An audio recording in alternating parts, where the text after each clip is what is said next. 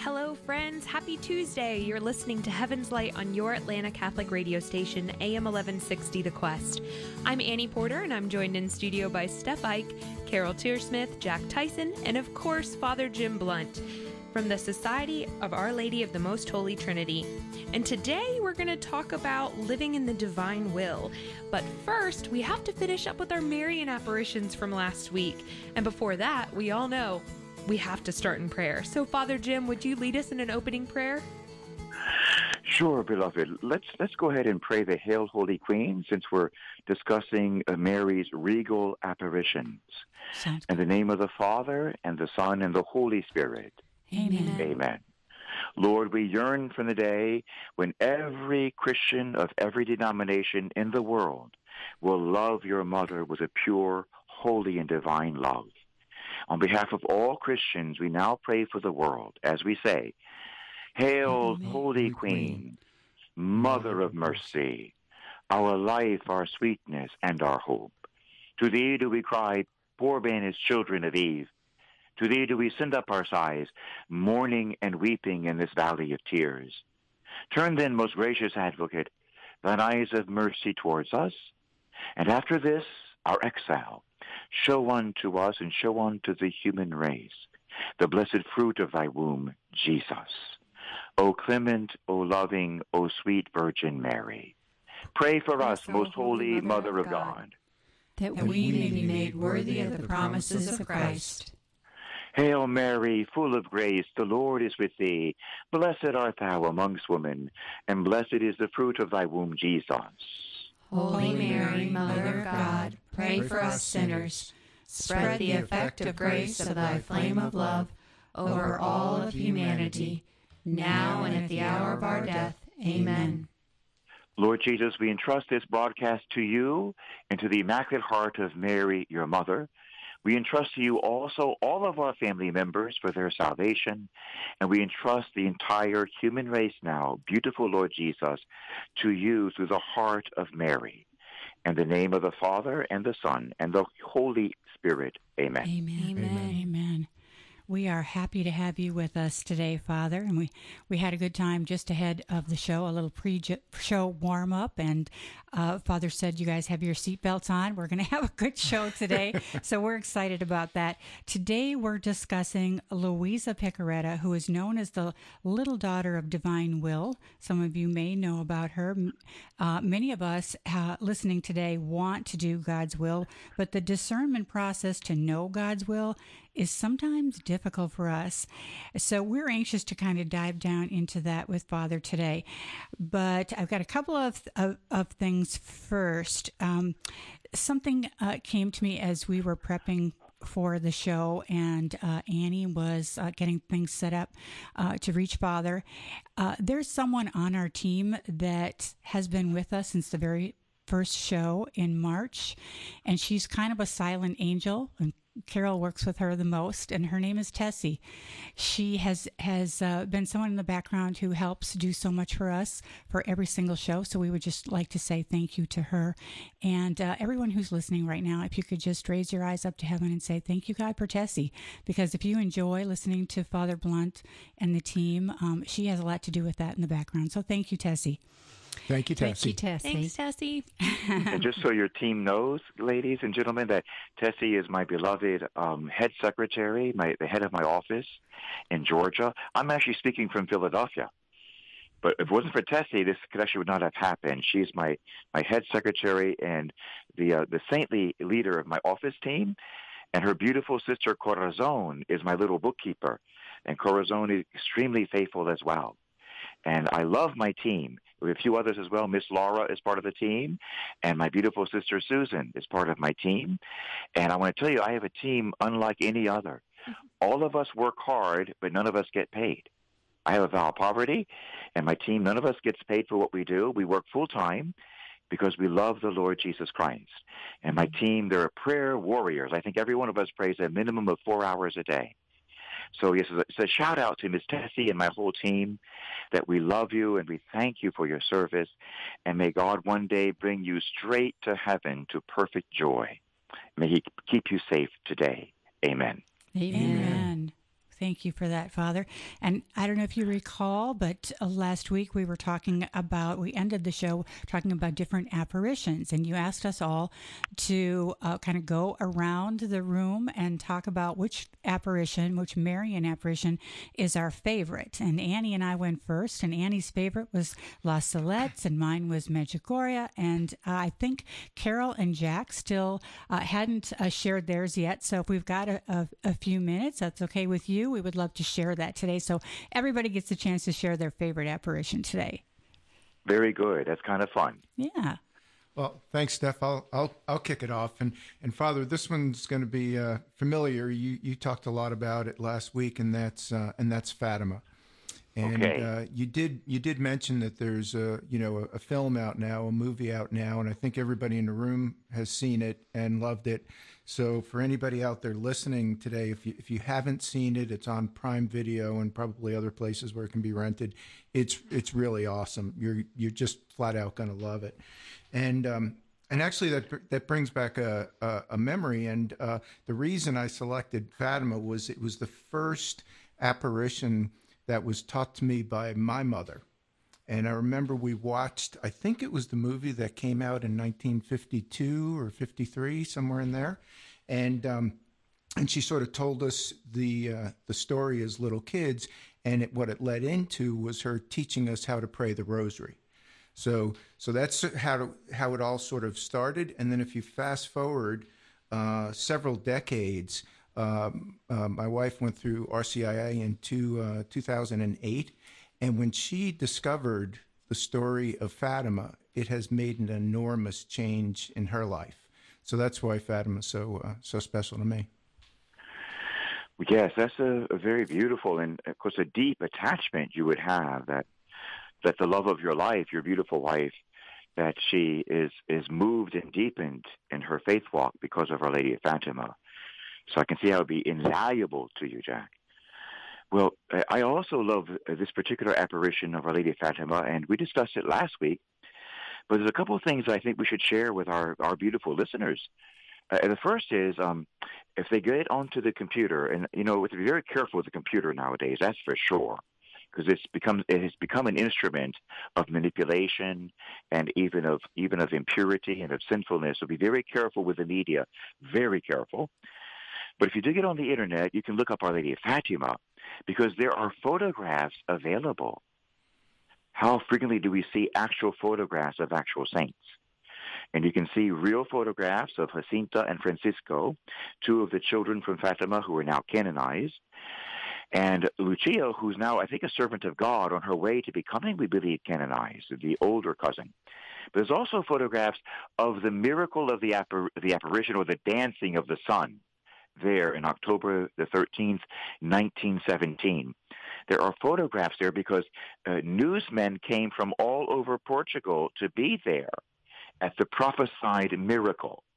And to be accurate, many newsmen came there as atheists and agnostics in order to make fun of the Roman Catholic faith, to make fun of the church.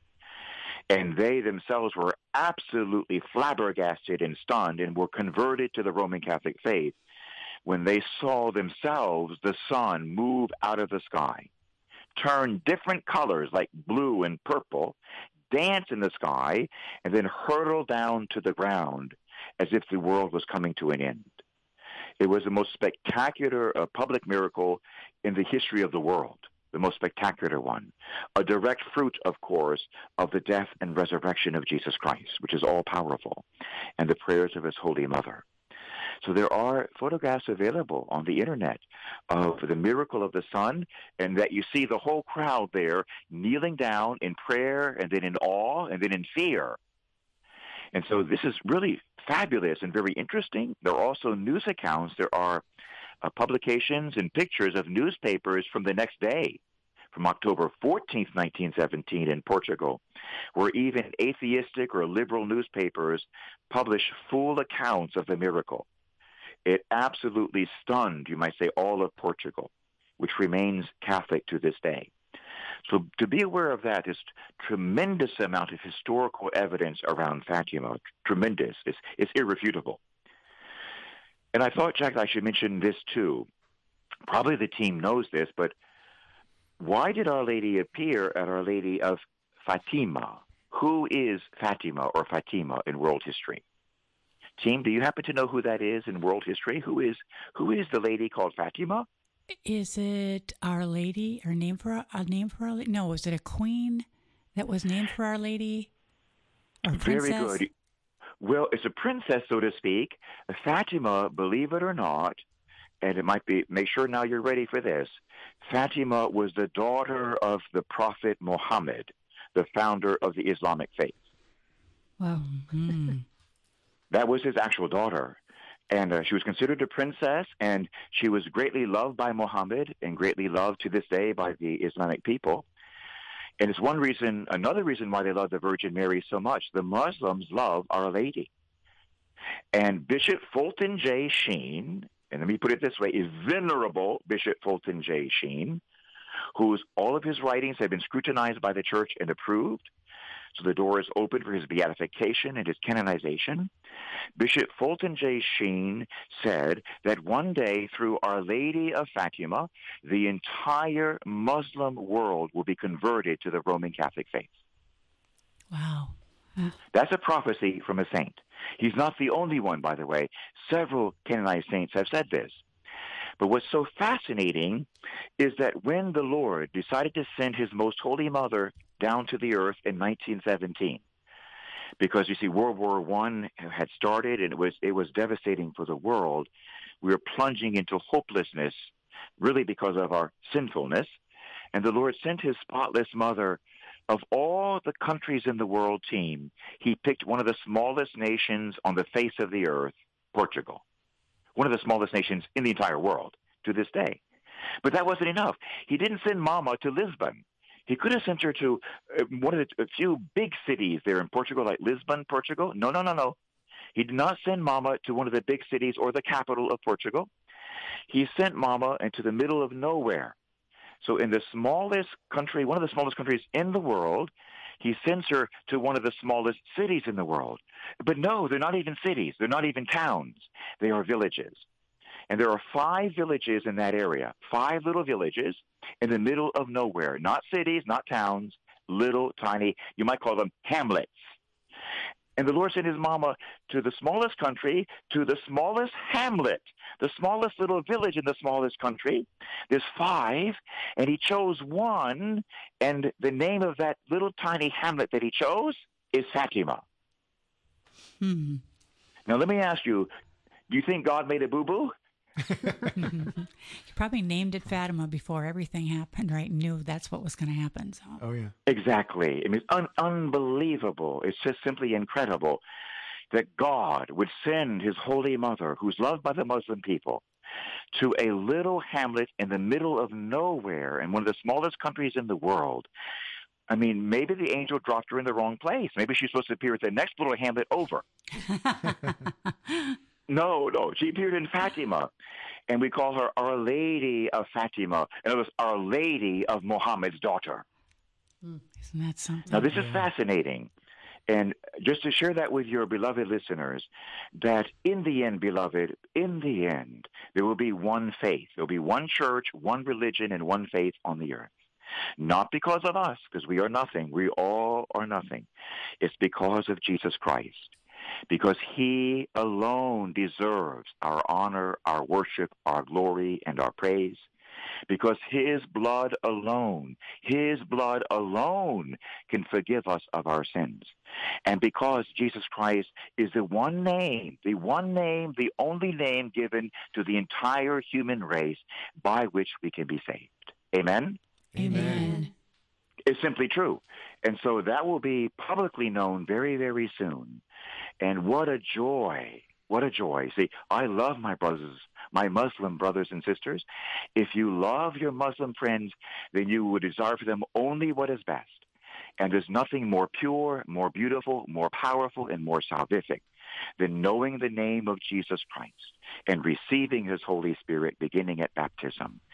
And so we pray that one day soon, this prophecy, one day soon, will be fulfilled, that the entire Muslim world and all the other religions will have the surpassing joy of knowing and loving Jesus Christ. Amen? Amen. Alleluia. Hallelujah. Hallelujah. I think Mary was referring to this team when she said, in the end, she said, my Immaculate Heart will triumph, she said. Not coexist, triumph. My Immaculate Heart, in which Jesus Christ reigns supreme, will triumph, and an era of peace, not man's peace, my Son's peace, an era of divine peace will come upon the human race. Alleluia. Hallelujah. Oh, Father, this is just so powerful. All these apparitions, and we get a better understanding of our Blessed Mother and just the depth of her love for us by appearing in so many different places in so many different ways. But my favorite apparition, again, like Jack's, sort of dates back to probably when I was in elementary school. And I still remember, I guess if we were reading a book that had very, very vivid images of Our Lady of Guadalupe appearing to Juan Diego, and her giving him a message to go to the bishop or go to the priest. And then, of course, as often is the case, these simple people, nobody believes them. And so then the Blessed Mother comes in for the final confirmation. And I still remember the picture of Juan Diego's tilma, and when the roses fall out, and he was astounded. And then obviously, I believe it was the bishop saw the image on the inside of his tilma. And I'm getting chill bumps just thinking about it. So she's so beautiful, and she does so many things for us. But what a beautiful image, how she was going to, I guess, triumph and let everyone know that Juan Diego had told the absolute truth about her. Mm-hmm. So what can you share about Guadalupe, Father? Yes, it's one of my favorites, too. I've had the joy of being there quite a few times. And the last time I was there, I joined a pilgrimage group from Central America. I flew from the U.S., and I met them there in Mexico and helped to lead a pilgrimage there. And the day I was leaving, I had to get up early, and I went straight to the Basilica early in the morning and was able to say Mass at the main altar there at Our Lady of Guadalupe. It was about 6 in the morning, so there was almost nobody there at that moment. And it's right underneath that tilma. And one of the most amazing things, team, about the tilma is that it's made out of straw. It's cactus straw. And this is simply not just a scientific fact. It's just like a practical fact. The tilmas, some of them still make those today. But in the small, very isolated villages, they make a tilma, or it's like a raincoat, a tilma, or it's like a windbreaker jacket that falls in front and behind you. And, the tilmas, they normally last maximum 20 years, absolute maximum. They tend to fall apart after a few years if you wear them every day. I mean, just think of it. If you had a dress or a blouse made out of straw, handmade, it's not going to last that long. Well, this tilma, it's amazing. You see, like the preservation that we will receive in heaven, like sort of like eternal preservation in our youthfulness. We see that on the tilma. It has the image of the Queen of Youthfulness, the Virgin Mary. It refuses to get old. Like we discussed last week, Mary is younger than sin. She never gets old, and her clothes never get old. And that tilma is still young and fresh. And several scientists, and of course several lay people too, have documented this, that the image there on the original tilma, which is hanging there for everyone to see in the Basilica in Mexico, it actually seems to be getting brighter. I'm sorry, I've been there too. It's not getting dimmer or staying the same. It seems to be a little bit brighter as time goes on. Would you give me a break? This is incredible. Now, this is like a living, physical, lasting, permanent miracle. Beloved, forgive me. How in the world can anyone not believe in Mary? How can anyone not believe in God? You just have to look up Our Lady of Guadalupe. And there's several beautiful books, even recently, about this apparition and about the tilma itself. So the tilma is fresh and young and beautiful. And in case you don't know this, I mean, team, you and our listeners, you need to know this. And this is why you can't study Guadalupe and not believe in God. For instance, the painting on the tilma, It's not composed of any pigment or paint or any substance known to the human race. We don't know what it's made of. Scientists with PhDs have no idea how that image is on the tilma. It's not paint. It's not pigment. It's nothing known to science. Amen? Amen. Now, this is true. This is a whole bevy of scientists. They have studied this. They're the ones who are telling us this. But here's something more. Make sure you have your seatbelts on right now. The image there on the tilma, as they study it with the new electron microscopes, so they can blow it up like 1,000 or 10,000 times, the image is not attached to the straw. It's actually floating above the cactus straw, about 1/1,000,000th of a millimeter. It does not touch the straw itself. The image, according to the PhDs, is floating. It's not touching. It's floating microscopically over the tilma. Really? Amazing. Whoa. Now, this is from scientists. This is not from, you know what I mean, like homeless people or people who are uneducated who we also love. This is from men and women who make their money with their PhDs. So we need to be aware of this. And even more, throughout the whole image are amazing messages and scientific phenomena. For instance, in Mary's eyes. One of my neighbors years ago, when I was a teenager, her uncle was the scientist who examined the eyes of the tilma. And he blew them up in size, again with the electron microscope. And he discovered, first of all, that the eyes are not painted flat. The eyes are concave. In other words, the eyes on the image are curved, just like your pupil or mine. Amazing. Now, this is something incredible. They're curved. Can you still hear me, team? Yes. Oh, yeah. Oh, yeah. We're stunned. Yeah. Okay. We're stunned. Tightening our I'm in the seatbelts. basement of my aunt's house in Philadelphia, so to make sure that the message is getting through. We're here. We're Well, stunned. and my beautiful Aunt Cassie, I call out to my beautiful aunt. She's 92 years old and the mother of 16 children. Wow. Oh, I'll bet she loves having you there. And I think she does, but I love being here. To me, it's like a little shrine. What's for dinner, Aunt Cassie? Oh, man, she's Italian. Look out. Well, and my beautiful cousin Chrissy, whose condominium, whose house this is. And they love these subjects, too. In fact, my Aunt Catherine has started a community rosary. In 92, she sent out invitations to more than 100 people. And her friends and our friends and relatives, they tune in together and they say a rosary together every day. My aunt said it's the only answer to the violence. So she started a family rosary. There's over 100 people praying it now with her every day. That's beautiful. Yeah. What a marvelous person. What an example. So here in this house and in our family, we are in love with the Virgin Mary. And Our Lady of Guadalupe, it sort of takes the cake, so to speak. And in Mary's concave eyes, they're just like our human eyes. They're curved. As he blew up the pupil, the scientist, he discovered in the center of Mary's eyes a photograph. There's a painting or a photograph in both pupils, in both eyes. And we see through her eyes the image of a bishop. Oh. And the bishop turns out to be the very bishop. We have one painting of that bishop in the world back from those days. There's one painting of him. The image in Mary's eyes of that bishop matched the painting of the bishop we have that Juan Diego met at that time. Wow. Oh, my goodness. What a confirmation. This is something incredible. You see the bishop, and he's like kneeling down, stunned. Because here's something about the image, again, that most Christians may not know this.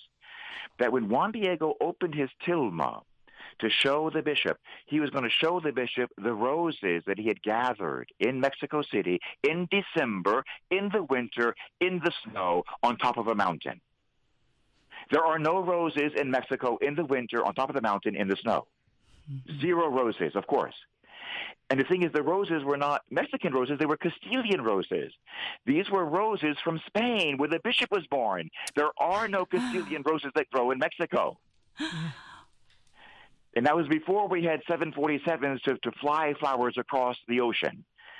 So he didn't order this from a flower service. They were growing there in the snow, roses from Spain.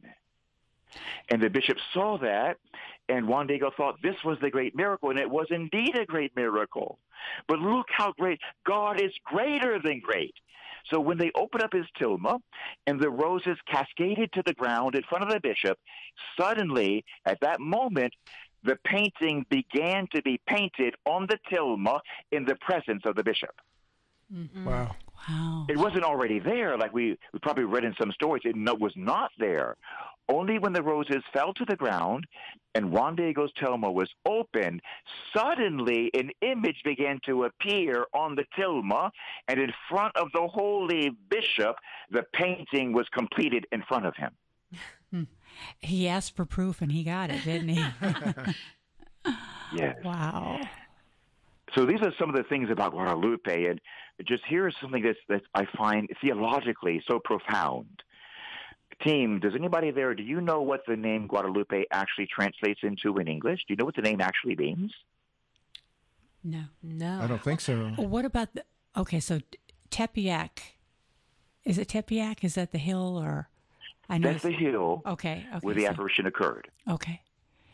But Guadalupe, the name that Our Lady, that's the name that the bishop and, of course, the missionaries who were there, they called her Our Lady of Guadalupe because that's Juan Diego was sharing with the team there what she had said. But here's the thing. Juan Diego and Our Lady spoke in Aztec. They did not speak in Spanish. Mm-hmm. They spoke in the Aztec language. There is no word Guadalupe in Aztec.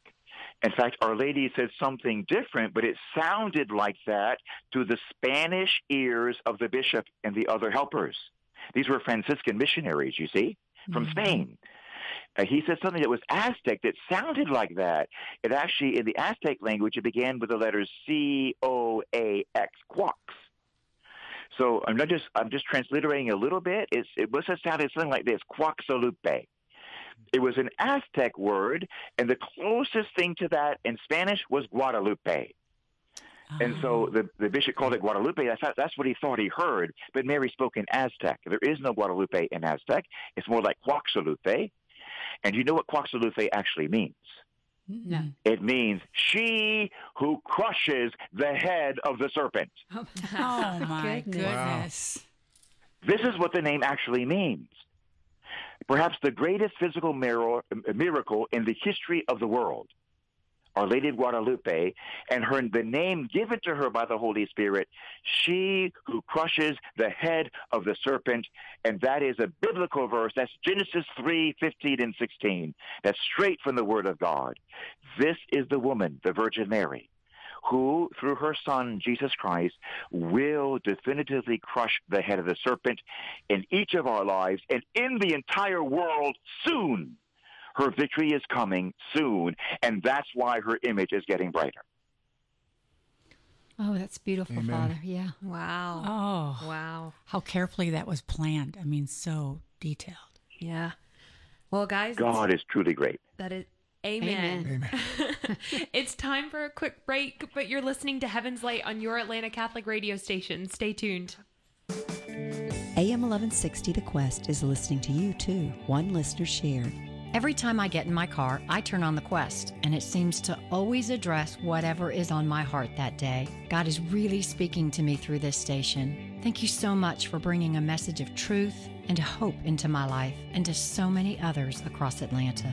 If you're enjoying the station, please consider supporting us with a donation. Go online to thequestatlanta.com.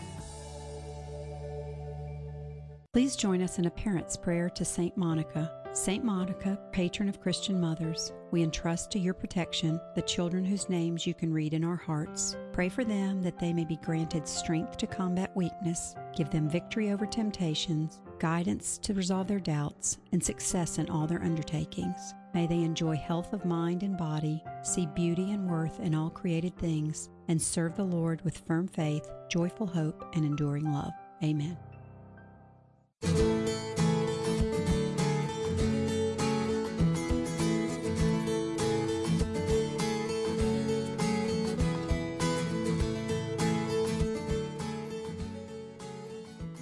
Welcome back. If you're just joining us, you're listening to Heaven's Light on your Atlanta Catholic radio station, AM 1160 The Quest.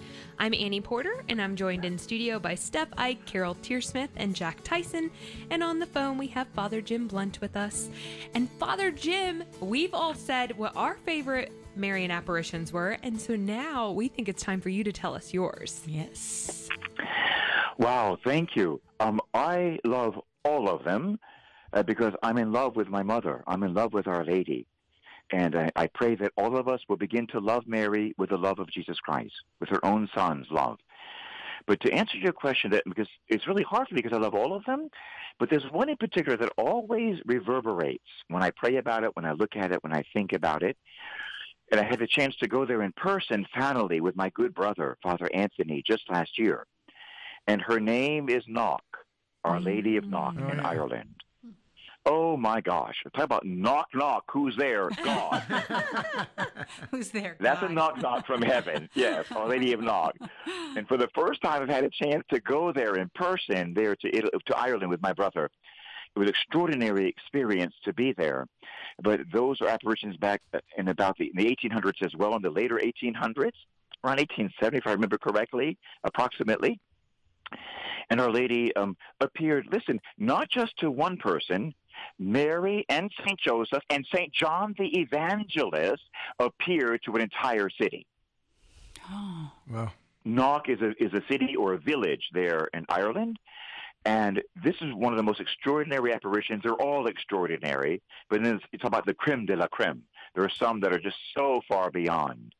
Mary and St. Joseph and St. John the Evangelist and the Lord Jesus Christ in the form of a lamb, the Lamb of God, standing on a Catholic altar. The four of these appeared to the village of Knock back in Ireland in the late 1800s. And they remained there. The vision lasted for, they say, close to 3 hours. More than 2 hours. They remained visible as figures of light. They were made out of translucent light. Clearly visible, with great detail. And the whole village saw this. One would sort of ran and grabbed the other. They'd grab the other one. They all would run up to look at Mother Mary. And some of them, like a teenage boy, went right up to the apparition, just like a kid would do, and try to put his hand on one of the figures, and his hand went through the figure. Oh. And they stood there in light with great peacefulness for several hours. And there seemed to be a message, even the name. Again, why did God choose a village named Knock? Would you give me a break? Jesus said, ask, right? You shall receive. Seek, and you shall find. Knock, and the door shall be opened unto you. Would you give me a break? It's very clear what he's doing. We need to knock on heaven's door. And a good place to begin is to look up the apparitions of Our Lady in Knock, Ireland, fully approved by the Holy Catholic Church. Even St. Padre Pio has a role to play in the making of the statues that were there. That's another story for another day. But Padre Pio was involved, too, in the shrine as we have it there today. But what's so interesting about this apparition? First of all, that, my goodness, St. John the Evangelist appeared. St. John the Evangelist was there with Our Lady for several hours. And, team, guess what he was wearing? Can you take a wild guess what St. John the Evangelist was wearing? No idea. Sackcloth or? That's a good guess, Jack. Yeah. He was actually wearing a chasuble. He was dressed as a Catholic bishop. Oh, okay. With a mitre. This is something stunning. With a crozier, by the way, a crozier as well, the bishop's little staff. So he appeared as a Roman Catholic bishop. And it shows you there that in this revelation of Knock, which mirrors the book of Revelation, it's showing you that truly the Catholic Church is the church that Jesus started. That John was with Mother Mary on the day of Pentecost when the church was born. What church is that? It's the Holy Catholic Church. Do we love the other churches? You bet we love them. Do we want them to stay separated? You bet not. We want all the churches to come together as one glorious church in the kingdom of the divine will, circled around the Eucharist, even Baptists, worshiping God with their full glory and joy with all their hearts together as one church. Amen? Amen. That's what we long for, but only God can do it, and God will do it. all of us united as one church and one shepherd. That's what God has prophesied. So there is Our Lady with John the Evangelist dressed as a Catholic bishop. And here's what's so interesting. He has in one of his hands the Bible. He has an open Bible in his hand. So what does that tell you? We Catholics, we better get back to the Bible. We should be Bible Christians too. It's our book.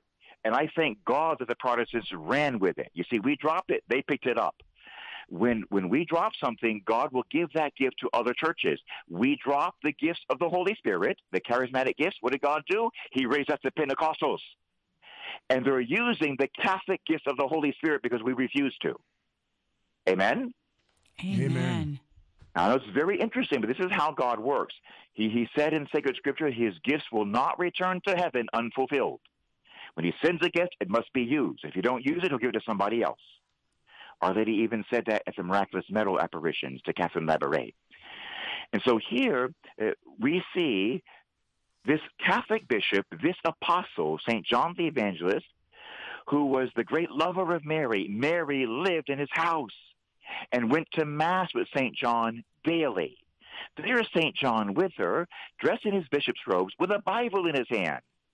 And the Bible is opened, and his other hand is up in the air, and it's like he's preaching. There's no question. He's in a position of preaching the gospel, straight from the Bible, not from social studies. He's not preaching psychology. He's preaching the Word of God, inspired and revealed in the Bible. Amen? Amen. Amen. Now, what's so interesting is this, that it is precisely there in the book of Revelation. Who wrote the book of Revelation in the Holy Bible? St. John. St. John. That's the saint who's there. And my guess is maybe the Bible is open to the book of Revelation. And what does Revelation describe? In chapter 12, verse 1, a lady clothed with the sun. And who's standing next to him but a woman dressed in the sun? She's shining with the light of the sun. She's standing next to St. John. And it seems to be he's preaching about the book of Revelation. And what does he talk about in the book of Revelation? Also the Lamb of God. Mm-hmm. And who's behind him to his left? Jesus as the Lamb of God on the altar. Oh, my heavens. Wow. And this apparition is absolutely phenomenal, approved by the Catholic Church. It appears that John has opened the book of Revelation. He's preaching about Revelation 12:1. Behind him is Jesus, the Lamb of God, as if to tell the world, knock, knock, are you listening? The book of Revelation has opened. And that's what it seems to be saying. Church, be ready. Church, we need to awaken. The book of Revelation has opened. It has begun. And I'll tell you one more beautiful thing is, to the right of the Holy Virgin Mother of God stands St. Joseph. Mm-hmm. And now, why I find this so intriguing is this, because St. Teresa of Avila and many other saints said this, that in the final days, St. Joseph will fattily arise to his proper place of respect in the Holy Catholic Church in the final days. Well, the rest of the Revelation appears to be the book of the rest of the apparition appears to be the book of Revelation, which details, if not the final days, the final ages of the church. So there we see Mary and John and the Lamb of God, but then there's this fourth saint there, Joseph, who has a role to play in the final age of the church. And there he's there with this description and this miraculous apparition of the book of the Apocalypse. There is Joseph, the saint who's meant to arise in the final days. Mamma mia. Boy. This is an amazing apparition. It's stunningly beautiful, and it's very, very, in itself, they're quiet. Joseph, Mary, and St. John and the Lamb, they never spoke a word to any of the townspeople. They were completely quiet. And by the way, this occurred on the gable of the church, of the village church. It's like right outside the church is where this occurred. And what's not well known is that the Monsignor, the pastor of that church in Knock, is known to have been a saint, a saintly priest. And he had just finished that night right before the apparition started, he had done a novena of 100 masses in a row. 100 days in a row, he offered 100 masses, the Lamb of God on the altar, 100 masses in a row for all the holy souls in purgatory, because that was the time of the Irish famine, and millions of Irishmen died of starvation in the potato famine that was, by the way, planned and manipulated by another country. So he offered 100 masses in a row. The night his novena ended, Mary and St. John, St. Joseph, and the Lamb of God himself appeared outside the church on the other side of the wall where the altar of the Mass was located. Wow. This is Our Lady of Nog. We don't know a whole lot about it in this country, but it seems to be a wake-up call. It's a knock-knock to the universal church that the book of Revelation has opened, and don't you dare be afraid. It's St. John himself who said, "Do not live in fear, little flock." We are living in a unique age of the church. It's stunningly beautiful. And what is this age? It's the age of the impending victory. There is a victory coming to the human race. And it more or less, you might say, is being prophesied here more than 150 years ago.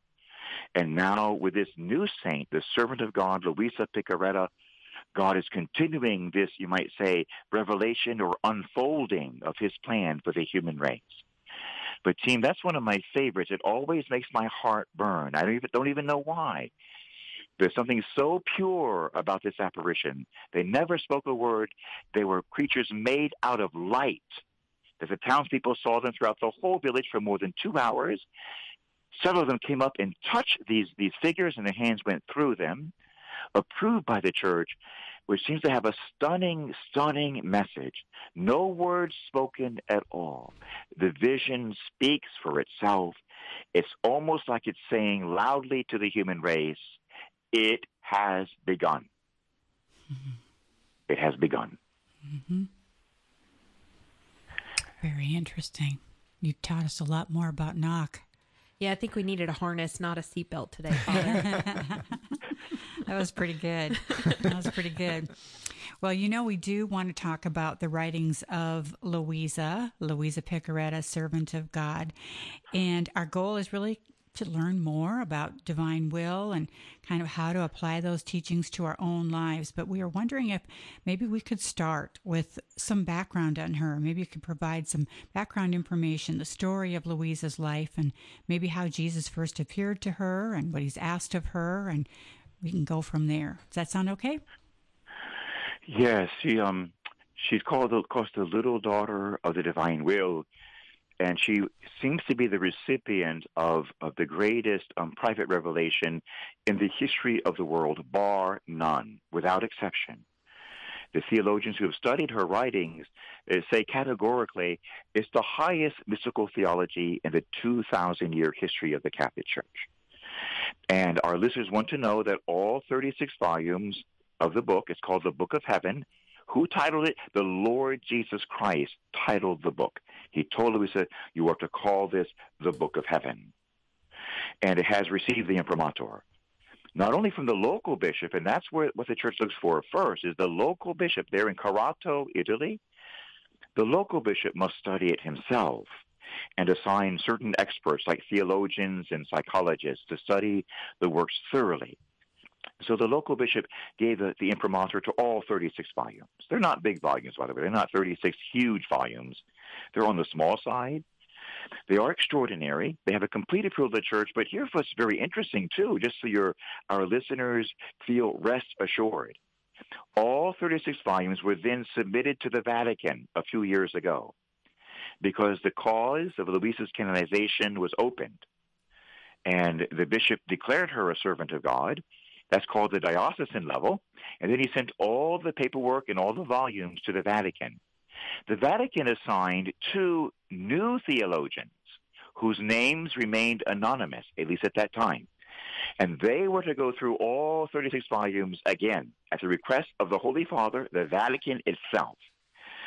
And they went through all 36 volumes line by line. And guess what?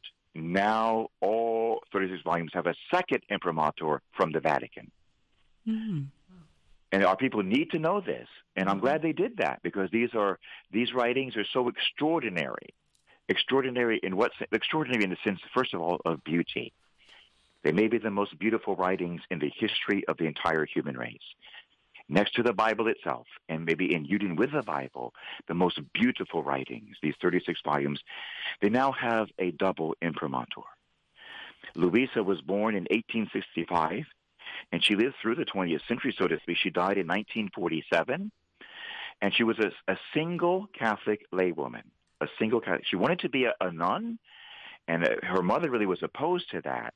But the Lord began appearing to her at a very early age, even in her teenage years, and assured her that her vocation would be fulfilled. And we'll talk about that shortly. But Luisa, she received what theologians call the mystical union. And you read about this, of course, in St. John of the Cross and St. Teresa of Avila. It's a consistent teaching of the Roman Catholic Church that all of us are called to the mystical life. We are called to the contemplative life. We are called, in other words, to deep prayer and union with God. And anyone, including a teenager, and any Catholic can go to the highest levels of the spiritual life. Even St. John Paul reiterated that teaching, that every single Catholic can reach the highest levels of the spiritual life. And John Paul said you could even do it simply through the rosary, that you can reach the highest levels. Well, this beautiful teaching of the mystical union, where you're more or less transformed within, this is something that St. John of the Cross and St. Teresa of Avila, and by the way, Catherine of Siena too, these three greatest of the saints, doctors of the Church, they all received this gift right before they died, as like the culmination of their prayer life. Well, guess what? Luisa received it when she was 17 years old. She received the grace of the mystical union at the age of 17. So you better say, uh-oh, because God is up to something. Amen? Amen. Now, this is something extraordinary, absolutely extraordinary in the history of the Church and in the history of scientific theology, that a teenager received the highest possible grace of the spiritual life. This is affirmed by theologians with PhDs. And that was just the beginning. That's just the beginning of what God had planned for her. And the good Lord asked Luisa at that time, 17, would you be willing to, so to speak, be paralyzed, to be sick, and to stay in bed for the rest of your life so that I can give you a gift for the world? She said yes. And listeners, Luisa was confined to her bed and could not get out of her bed for 65 years. Wow. Wow. It's amazing. She stayed in bed for 65 years. She did not need to eat anything. She had no need of food or even water. She subsisted on the Eucharist most of those years. Several times when her spiritual director, and by the way, Luisa did not choose her spiritual director, her bishop chose him every time. Her first spiritual director, Father Annabel, he's now Saint Annabel. Her first spiritual director, a Roman Catholic priest in Corato, Italy, chosen only by the bishop, was canonized by St. John Paul the Great. This is highly unusual.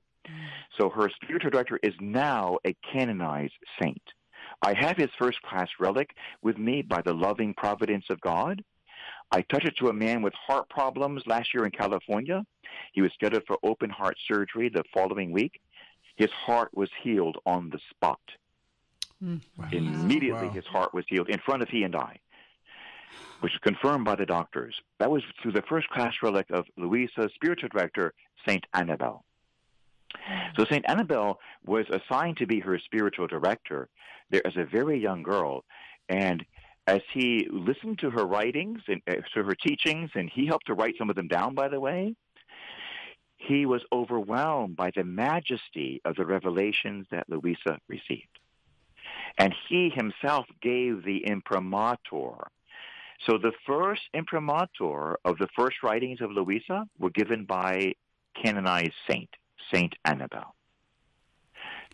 So this is something so reliable, it is beyond the beyond. And I mention that on purpose because several people have written to me like in distress. Father, my pastor says all of this is poo-poo. All of this is, no, are you kidding me? This is probably the most approved, most authorized private relation in the entire history of the Catholic Church. The most approved, the most stunning, the most beautiful. And they continue to be so. Luisa was confined to a bed. She only lived on the Eucharist. And a couple of times, her spiritual director, like St. Annabelle and a few others, commanded her to eat like a regular person. So they ordered out to Burger King and got her a Whopper with cheese and French fries. No kidding. She couldn't, when she would eat them, in obedience, she would regurgitate the food later, but not as like all crumbled up and chewed up. Whatever she would eat, in obedience to the spiritual director, she didn't eat it. It would come back up perfectly formed with the smell of roses, the smell of heaven. Oh, my goodness. This has been certified by Catholic priests who were there. Mm. Unbelievable. She really couldn't keep it down. We'd call it not. Wouldn't come up regurgitated, you know what I mean, and like filthy or all that stuff. It came back perfectly constituted and smelling like heaven. The room would smell like roses from heaven when someone would hold that little piece of pure, clean, pristine food in their hands. Now, beloved, this is something phenomenal. More than that, she couldn't get out of bed, but she lived on the Eucharist. You know what that means? A Catholic priest was assigned to say Mass in her bedroom every day for decades. Mm-hmm. This is the only time, honestly, the only time in the history of the Roman Catholic Church that has been allowed that a Mass could be said in someone's bedroom for years and years on end. Guess who gave the first permission? Who? His name is Saint Pope Pius X. Oh. Wow. The miracle-working pontiff. He gave permission. Saint Pope Pius X gave permission for Mass to be said in the bedroom of Luisa every day, year-round. And guess who confirmed that, who had to extend the permission later? Pope Leo XIII. Oh. So, see, our listeners have to know these things. We have to know them because all kinds of, controversy or gossip, and I would say maybe the enemy himself stirs up things against the holy ones. Mm-hmm. My friends, this was a holy woman, to put it most mildly. I pray for the day when she is canonized. She had the permission of 2 Roman pontiffs. She received the Lord in the Eucharist from Mass in her bedroom. I forget, like 40 years. I forget exactly how many years it was in a row. This has never happened before in the entire history of the Church, ever before, to know what kind of person this was. And, people would go to Italy not to see her because they didn't know too much about her, except if you lived in that area. The bishop knew about her. So to go to see Padre Pio. And Padre Pio, Saint Padre Pio, would say to people, why are you coming to see me? You have a greater saint in your own hometown. Are you out of your mind? That's what Padre Pio would say to people. You come to see me, and you're from there? He said, give me a break, but he said it in Italian. And he would send them back to see Luisa. Now, how's that, you see, for a saintly affirmation of the holiness of this incredible woman of God? So this is Luisa Piccarreta. She's now a servant of God, declared by the Vatican. And by the way, there's a book published by the Vatican. It's called Son of My Will, The Son of My Will. It's a beautiful book. It's one of the few times, again, in the history of the printing press and the history of the Church, that the Vatican herself commissioned a book to be written about this new saint. Really? This almost, I don't know if this ever happened before, maybe once or twice. The Vatican, you can find it. I actually found it. I was at the Vatican a couple of years ago. It had just come out. It was in the Vatican bookstore. It was there in the bookstore in the Vatican in St. Peter's Square. And so now it's being circulated around the world. There's an official English translation. And that I would recommend to every single one who's listening, including Protestants and anyone else who's listening, This is very, very, very, very, very, very, very rare that the church herself would write a book about a new saint who's not even canonized yet. Wow. The Vatican authorized this, commissioned it, you might say ordered this. And so there's a beautiful book called Son of My Will. And maybe we can talk about that in a future show. It's not a very big book, but it's official and it's beautiful. Mm-hmm. So you can see from all of this that this is an absolutely stunning figure in the history of the church. And she's just getting known, and she doesn't want any attention at all. By the way, as far as we know, her body is incorrupt, almost certainly. And we'll probably find out for sure very soon. They go to re-examine her body. But what she's concerned about are the books that God gave her, living in the divine will. And, beloved, here is the official title. We call the book, because Jesus called it, the Book of Heaven. Oh, my gosh. I mean, even that, coming from the words of our Savior, is significant. The Book of Heaven? But here's the full title that our Savior, Jesus Christ, gave. By the way, this title, given by the Savior, was given the imprimatur. This is in her writings, so this, too, was tested and approved by the Holy Roman Catholic Church. So here is the title that Jesus gave, the full title. If you actually buy the book, you can see this on the cover. It says, The Kingdom of the Fiat in the Midst of Creatures, the Book of Heaven, the recall of the creature into the order, to its place, and into the purpose for which he was created by God. That's the title? That's the title. Catchy. The title is almost bigger than the book. Andy. And let me say that again, because it's so rich, it's so pithy, there's so much there. So again, the title that the Lord Jesus Christ dictated to the servant of God, Luisa Piccarreta, the woman who lived on the Eucharist, I think longer than any other saint in the history of the world, longer than any other saint.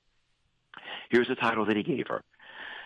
The Kingdom of the Fiat in the Midst of Creatures. Now, Theotokos means, that's Mary's word, fiat, that it be done unto me according to thy word. So this is the mysterious book given to the church by heaven to teach all of the people of the world how to live and do the will of God. Oh, we'll get more to that shortly. It's something stunning. God's going to help you. You don't do it yourself. You can't do it yourself. God's going to give us an incredible grace called living in the divine will, in which the will of God will be done through us and in us, like a supernatural gift. The Lord told Luisa, this is the greatest gift of the Holy Spirit in world history, the greatest charism. We love tongues, we love prophecy, we love miracles. This is above all of those. This is the highest gift of the Holy Spirit, living in the divine will.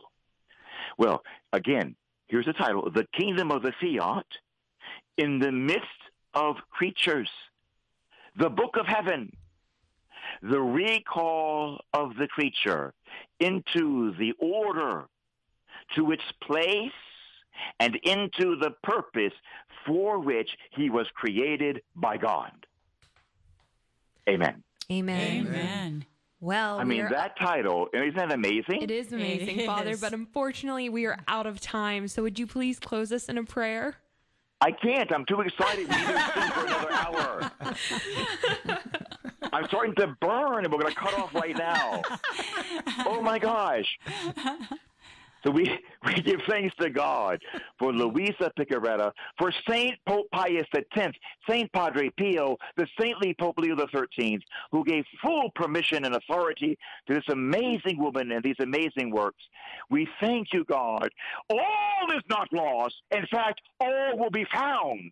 All will be regained. The church will rise to its fullest splendor in the history of creation, and a new grace will come where the whole human race will love Jesus Christ, will receive the Catholic sacraments, will live on the Eucharist, will live in the divine will, and the whole world will love its Creator and do the will of God easily, perfectly, and beautifully. The world itself will be physically renewed. We thank you, Father God, far from forgetting us. You have in advance giving us the blueprint for the world and for the church, for the human race. Nothing but good is coming. And we consecrate ourselves now, O beautiful God, Father, Son, and Holy Spirit. We consecrate ourselves to your divine will through the prayers of Mary. May your kingdom come on earth and in Atlanta and throughout the world as it is done in heaven. May Almighty God bless you with these graces and more. In the name of the Father, the Son, and the Holy Spirit. Amen. Amen. Thank you. Thank you, Father. And thank you, dear welcome. listeners. We'll be back next week at 2 o'clock on Tuesday.